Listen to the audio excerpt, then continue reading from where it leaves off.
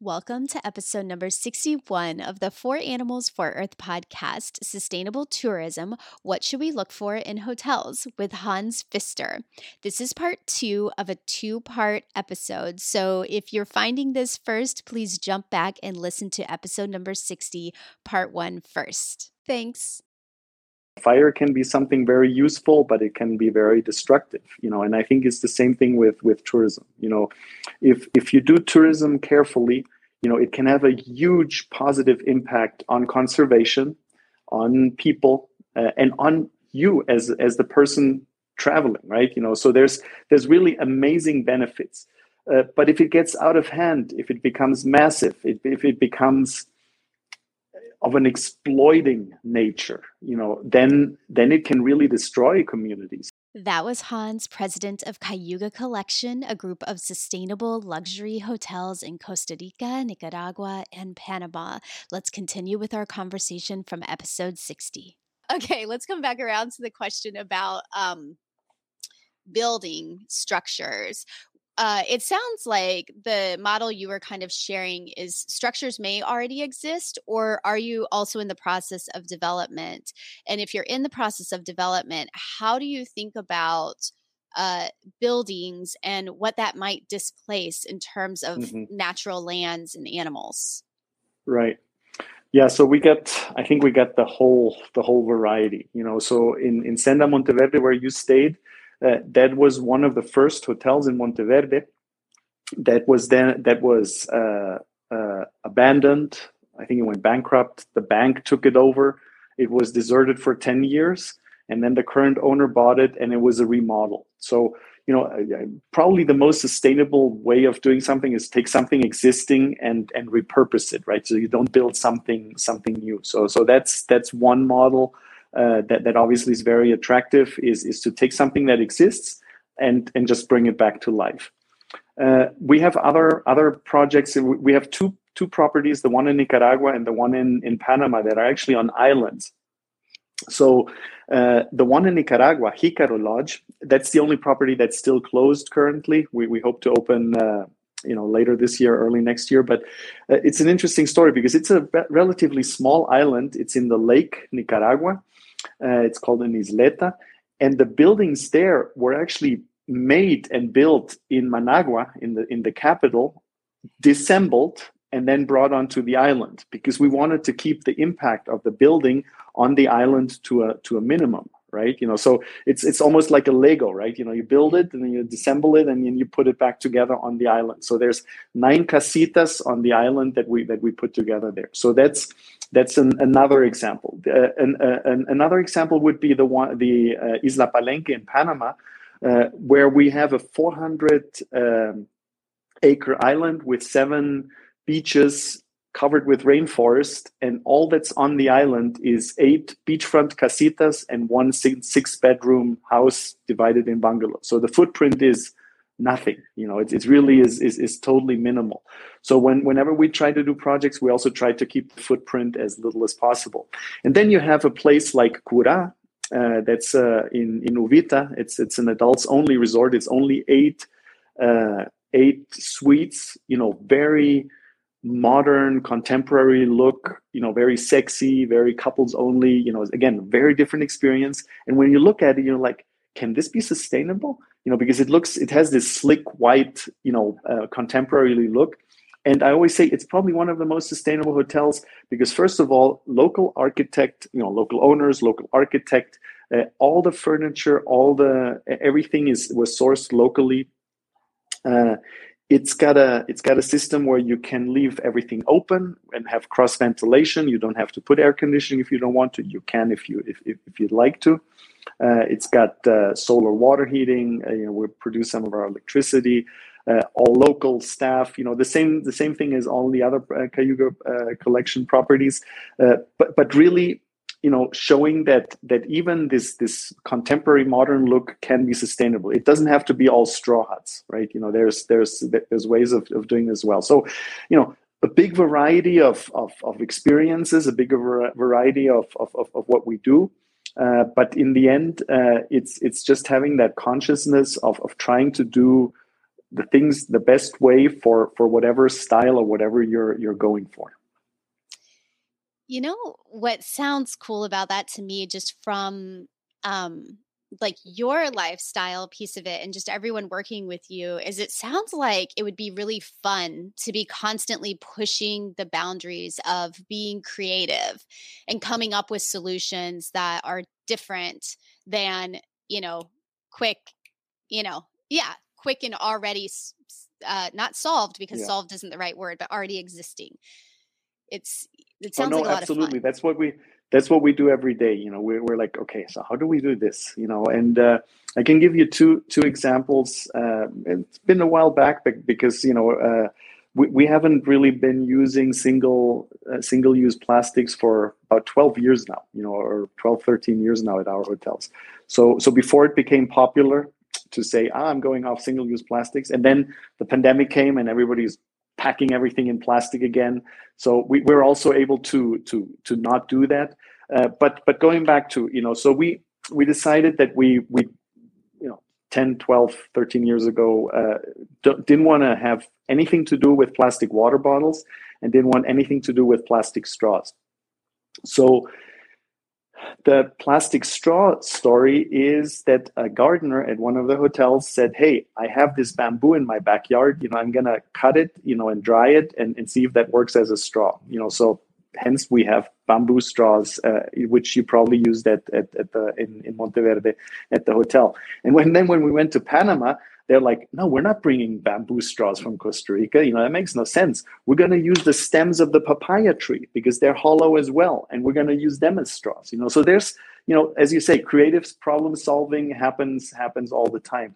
And then we were struggling with a plastic water, not in the restaurant so much, but in the transfers. Like when we pick you up at the airport in the transfer and bring you to the hotel, what do we do? Or when we go on a tour, right? We go on a tour hiking in the rainforest or in the beach for 2-3 hours. We need to take water.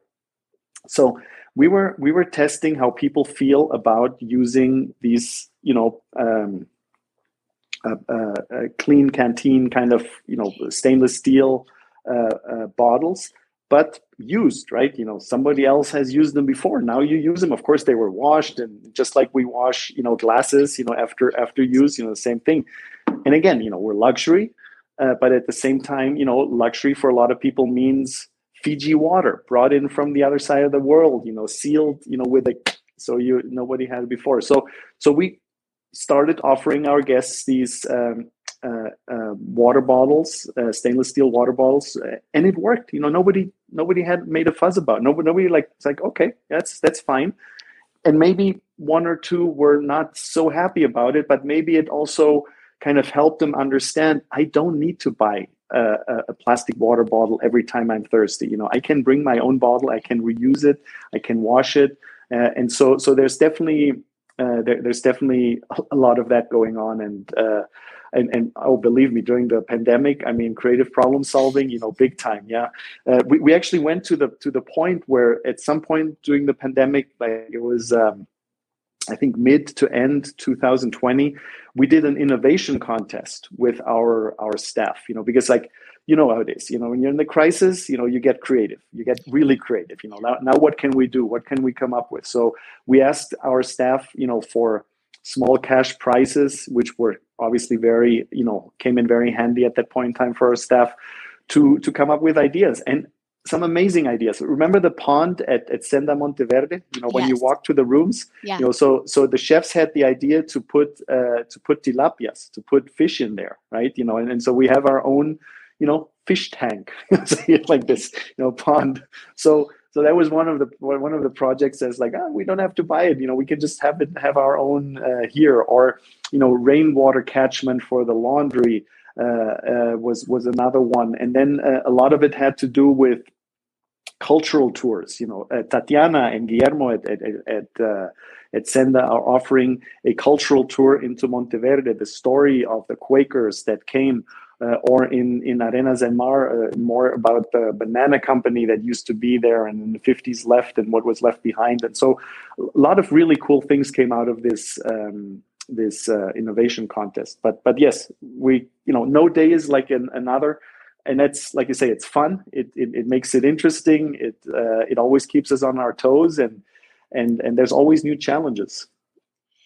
I think that's a really good just kind of blurb to keep in mind, even just as consumers who are trying to be more conscious, because there is a burnout factor and there's an exhaustion sometimes if the mindset is, gosh, I'm just like making everything harder in my life, like every decision is harder, everything requires more research. But I think if just that little flip of, but it keeps us alive, keeps us thinking, keeps us creative, and it actually is fun to I think it feels amazing when you find a solution, right? When it's like, it doesn't seem like you're going to solve the problem, then you find it and it's incredible.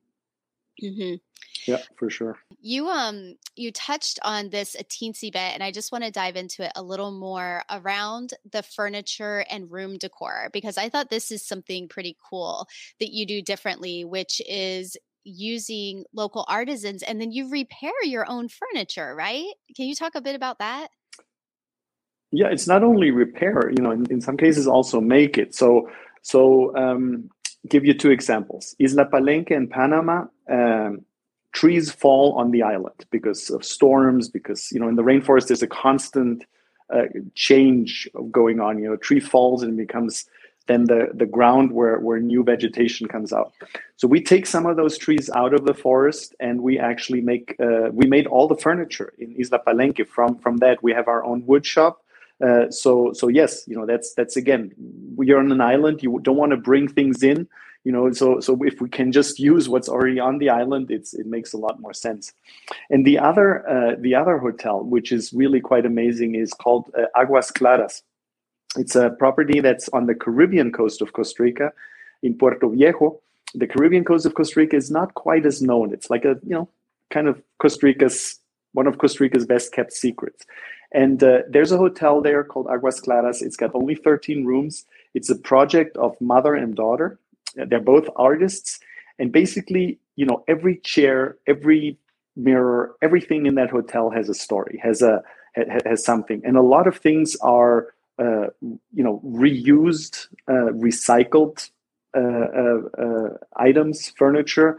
And a lot of it is just art done by their friends, right? So you got this lamp here that my friend down the road made, and this painting here is from there, and this mirror with these, elaborate things I made myself. And so there's a story in everything. And again, this is just particularly that hotel, because the owners are artists, And then another hotel, as I said, the owners are one of the owners is architect, and so the lines and the details and everything has to be.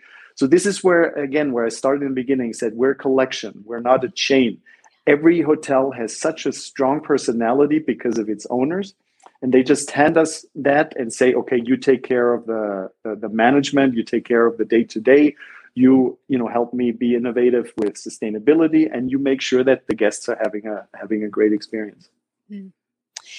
That's so cool. I was thinking about how it's like one of the things of being kind of this boutique hotel collection, like taking the path of it's not thinking smaller, but almost thinking smaller, like taking the path of I don't know a better word than like small, local, like make this its own perfect, unique identity versus how do we grow and expand as fast as we can so that we can continue to bring in more revenue and cover our costs, kind of thing. Yeah. I mean, of course, being profitable is important. We're not an NGO. We don't get checks written to us. We have to fight hard to be sustainable, right? Financially sustainable as well. But I do think that we're in a niche where we're trying to show that it can be sustainable, because people always ask me, so what you do is really cool, this management of these small sustainable luxury hotels. Who else does that? Nobody. I honestly don't know of anybody in the world that does what we do. Because there's companies that own several lodges, several hotels, and manage them, but not individually owned luxury sustainable hotels that are they're managed by a company. And then it's like, why does nobody else do that? It's like, there's two reasons. One, it's really hard. It's definitely not easy. It's fun and it's very satisfying. No doubt about that. It's hard. And two, there's no big money in this. And when I look back at my fellow Cornell graduates, what they get in Wall Street and in corporate positions and all of that, they're probably making a whole lot more money, but I'm not sure if they're really happy doing what they're doing. So there's follow your passion, follow the money. You got to make a decision at some point in time. And if and I'm not complaining. We're doing well. Our hotel owners are very satisfied, even making it through this pandemic. I live a very comfortable life. I have everything that I could wish for. But yeah, it's definitely the balance. We're going back to the balance between profitability and people, environment, growth, keeping it unique, keeping it special. It's definitely something that we discuss a lot, for sure. I mean, yeah, I would imagine it's a part of like nearly every single discussion every single day. I don't know how it couldn't be, because to your point, you do have to stay profitable and to pay people and to keep them in jobs. And I mean, I would feel like there's a lot of pressure to that. And especially over the past year and a half, maybe you can talk a bit about just the experience, I guess, for the past year and a half, and why you're still pretty optimistic. Why you think that with the types of hotels that you guys have, you're able to still be pretty optimistic and not feeling like this is the end of the world. Yeah. It's been a roller coaster ride for sure. I mean, I was thinking this could be not the end of the world, but the end of our business, right? When I went to all the hotels and I had a meeting with the staff and I told them, it's like I tell them, this is not a nuclear war. This is not the end of the world. It's going to be tough, but we're going to come out of this, and we're going to come out of this stronger. And we did. And one of the things that we did was work with the local market. And I never thought that in Costa Rica and Panama, we would have so much acceptance by the local market. I didn't think there was that much. But since the borders were closed, the locals here couldn't go anywhere else. So they started to explore their own country. And we did extremely well. So that was like the first step up, right? And then the airports opened again. Some people started to travel again, and we just decided to be ready really early, and to make sure that we're there, that our staff is there, well prepared, well trained, that our hotels look like new, that we didn't let them go. Everybody worked hard in maintaining them. And I think since we were there early, people had great experiences, and then word of mouth started. Yeah, so then, the first internationals came back. They had a great experience. And then there was, again, a bit of a dip in January, February of this year. It didn't quite happen. But then vaccination got underway. People got more confident. And then, as I said, starting like late April, May, all of a sudden, we outperformed our previous, our 2019 low season. We had an amazing low season. People just really came back, had a great experience. The Delta variant, again, it wasn't a bump in the road, so August and September were a little bit lower than we thought. But now we're just seeing things really taking off. And I think that for the next few months, the winter months, people want to go out, they want to travel, they want to have, experiences with friends, with family, exploring new cultures, exploring new ecosystems. And so, yes, I am very positive about what is to come. There will be new challenges. There will be other things, but that's will always be there. And I think the important thing is that we're just ready. I always told my staff, just be ready. Don't put your head in the sand and pity yourself. Just get ready. Whoever comes, thank that guests that made that effort, because traveling still is challenging, with flights and tests and filling out forms and everything. But the ones that do it really, I mean, we should just give them all a big hug and say thank you for coming, and we really appreciate that you've gone through this and you're with us. And yeah. Yeah. And I love just kind of taking the focus down to, okay, like what is in our power today, and kind of making it through the pandemic, like one day at a time of let's focus on like what we can do, what we can be ready for, the people who are here, and, just kind of let it show its way out. And it sounds like that worked like really, really well, which is very exciting because so many places did not make it through. So it's very exciting. So for consumers, let's wrap up talking about just advice you have for us, those of us who are looking at traveling, love traveling, want to book places to stay. This is a two-part question. First part is, what is kind of a headliner that you would share of why we as consumers do need to be conscious about our travel choices? And then any advice you have about how to be conscious about our choices. Yeah. Well, I think, often use the comparison to fire. Fire can be something very useful, but it can be very destructive, and I think it's the same thing with tourism. If you do tourism carefully, it can have a huge positive impact on conservation, on people, and on you as the person traveling, right? So there's really amazing benefits. But if it gets out of hand, if it becomes massive, if it becomes of an exploiting nature, then it can really destroy communities. It can destroy nature. It can destroy, it can be very harmful. So I wrote a blog, you can find it on cayugacollection.com, my blogs, about what should we do to do tourism better after this, right? So there's a few bullets that I mention, and I think one of the important things is we need to try to figure out how not everybody to travel at the same time. Like that.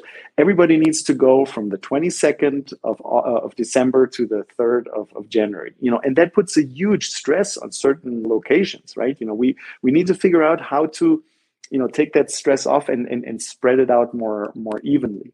The other thing that we have to do is we need to make sure that when we travel, we just don't go to one place and leave all the money in one single place. For example, in an all-inclusive resort, that is packaged with a flight, with the tours, with cruise ships is another example. It's like everything is concentrated in one place.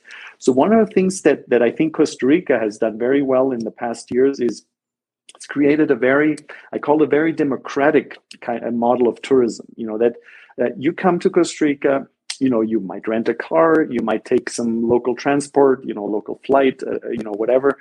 You go from one place in the cloud forest to another place on the beach, to another place on the other coast, to spend the night in San Jose.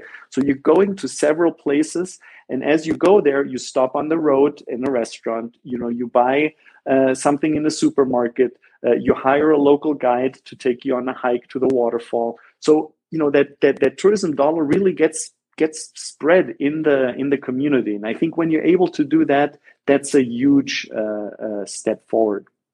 And then when you go look for places where to stay, just ask questions. Green labels, green certifications are kind of hard to decipher. It's very confusing. But when you think about going to a place and you care about sustainability, you want to make sure that you're in a place of people that care.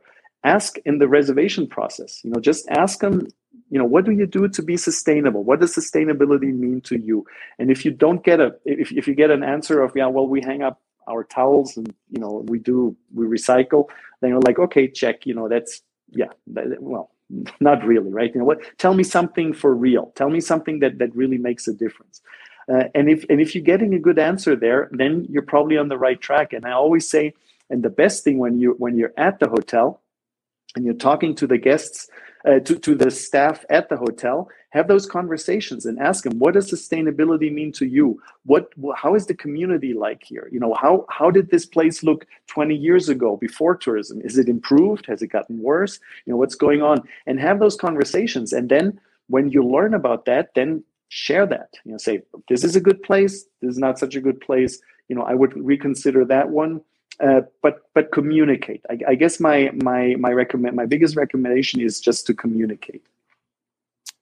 I think that is, you just shared so much good stuff there that I feel like is so tactical that we can all use it and try it. And I love the idea of asking, what was this like 20 years ago and how is it now? Because that's such a easy way to get people talking, and you just learn so much through the answer. Mm-hmm. And then to your point of telling our friends and telling everyone we can, what we find and what we learn. And, that's been one of the hardest things for me. And part of why I was so looking forward to our conversation is that when I'm making travel plans with my family, I'm like what do you call it? The squeaky, like squeaky something. I can't think, like I'm the link in the chain that breaks the whole thing. And it's a very uncomfortable place for me to be. And it's hard on everybody because I'm the one saying, I don't know, I just don't feel comfortable with that, but I don't know what the answer is about what's better. And I can't really explain to you why I don't feel comfortable. And it's hard. And I feel like I've learned so much today that I can share in conversations with my family and my friends about what I'm looking for when I'm saying that I don't feel comfortable, but I don't know what the solution is. So yeah, I think that's it's so helpful. It's so helpful. If anyone wants to get in touch with you, what is the best way for them to contact you? And if they're interested in the resorts, the best way to go look and maybe book, hopefully. Right. Thanks. I think the first stop is our website, cayugacollection.com. There's then a little bit more of the history, our philosophy, links to all the different hotels that you can then explore. You can, contact me through the website somehow with a chat, talk to somebody, they'll get back to you. My email is hans@cayugaonline. So it's not Cayuga Collection, it's Cayuga Online. hans@cayugaonline.com. Happy to receive email from you directly. And any other questions, any other thoughts, or if you want to, try it out yourself and then tell us if it is all for real or if I was just making this up, we're really proud of walking the talk, but we can always improve. We can always get better. There's always things. Sustainability is never done. It's a process, and there's always things that we can do better. And Brandy, one more thing, because obviously this is about animals. You asked me in the before the show, like what can you do for animals? So I was thinking about that because we have a really, really strict policy of not feeding wild animals at our properties. To the point that we would. We have fired employees that have fed animals, because sometimes, employees feed animals because then the animals can come and they show them to the tourists, and that means tips, right? But this is not a sustainable practice at all. And we have had very strong conversations with guests, with paying guests about not feeding animals and telling them that that's not acceptable. So that's something I think really important when you go to these remote places, is to be really careful, as cute as the animal is, not to feed them. And then the second thing is animal selfies. This is something that we feel really strong about right now. We actually have a campaign here in Costa Rica, and we're sponsoring at one of the hotels. As cute as those sloths are, they don't want to take selfies with you. They really don't. So, we have pet sloths at the gift shop, and you can take the selfie with them. But please, there's a certain level of respect with the wild animals that really there needs to be a distance, and they're not domesticated animals. They're not petting animals, so that's something, as we are located in very remote wild locations with lots of wild animals around us, it's really important to respect that. Mm. I'm so glad that you said that because it reminded me of a couple of things. Number one, I actually wrote a blog post about our experience at Cinta Montverde that I forgot about. So I'll link to that. So for everybody who wants to actually see Okay. some pictures and things, because one of the biggest things as well that I loved was the philosophy around the animals. And as a tourist, you go to Costa Rica and you have in your mind, oh, I want to see a sloth. I want to see a jaguar. I want to see, I want to see all of these different wild Frogs. animals. Yeah, coati, like just all these animals that you don't normally get to see. And I loved that the philosophy was, well, if you're lucky, you will see them out there in the wild, but they are individuals themselves and they live their own lives, and we don't force them to be available for everybody to pet and hold. And I love the Stop Animal Selfies movement. I think that that's amazing and huge, and I hope it ripples through the whole world from Costa Rica. I think I'm just really glad that you said all of that and shared all of that, because that's something that we can do as consumers, no matter where we travel, is don't feed them, don't engage, because you do see the negative impact that has on wildlife for sure. Yeah, for sure. Thank you very much for sharing that. I also want to tell people, as a great next step, is to go check out Hans's blog, because his blog is really wealthy with information. There is so much on there, and I love your perspective, and our listeners are going to love your perspective too, because we kind of all operate on the same wavelength. So please go check out the blog. You all can find that if you go to cayugacollection.com is the website. If you scroll all the way down to the bottom, in the left part of the footer, you can get to the blog. So that's a great follow-up for everybody as well, if you want to dig into these concepts and this conversation more. So that's all for my conversation with Hans. I hope you've learned something in these 2 episodes and are feeling inspired to think about it when you travel. I am really hopeful that more developers will be reading Hans's blog and listening to this, and just really looking for ways that they can also build their resorts and their hotels and their tourism options in this way that is so conscious of how it impacts people and animals and the environment. I noticed a couple of themes through my conversation with Hans about what he does different. The first was local, everything local. It was about hiring local people, growing food locally, decorating and bring the furniture in locally. Everything was about focusing on the local environment. And I think that is one of the biggest ways that we can kind of bring the tourism positive dollars into various areas that are offering it, right? And then the second theme that I really heard was thinking long term, investing now in things that will pay off over the long run, not things that will bring a quick profit, and leaving room for creative problem solving. As he talked, it was so obvious that he and his organization and all of the people that work together, this is really a lifestyle for them. They catch ideas and places that they can make changes constantly, right? It's like the whole gamut of everything that goes into running a resort. There's something that can be done to be more sustainable, and they find those ideas because they leave that room for creative problem solving and giving every person in the staff the ability to do that. So those were 2 big themes that I picked out of what he's saying. I'd love to hear what you picked up from it. And, hopefully the more we keep having these conversations, the more the industry will change, and the more options and opportunities will exist for all of us to be able to go travel and really embrace places that are providing these sustainable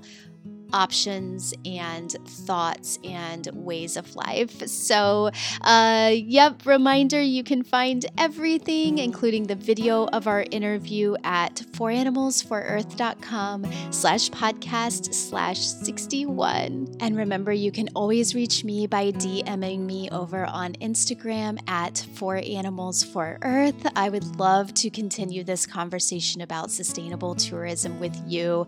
And please keep talking about it with the people around you. Tell them about what you learned today, and let's work together to change this industry that we all love and enjoy so much. Thank you so much for listening. Thank you for always being here. Please hit subscribe or follow if you haven't already, and I will see you next week. Bye.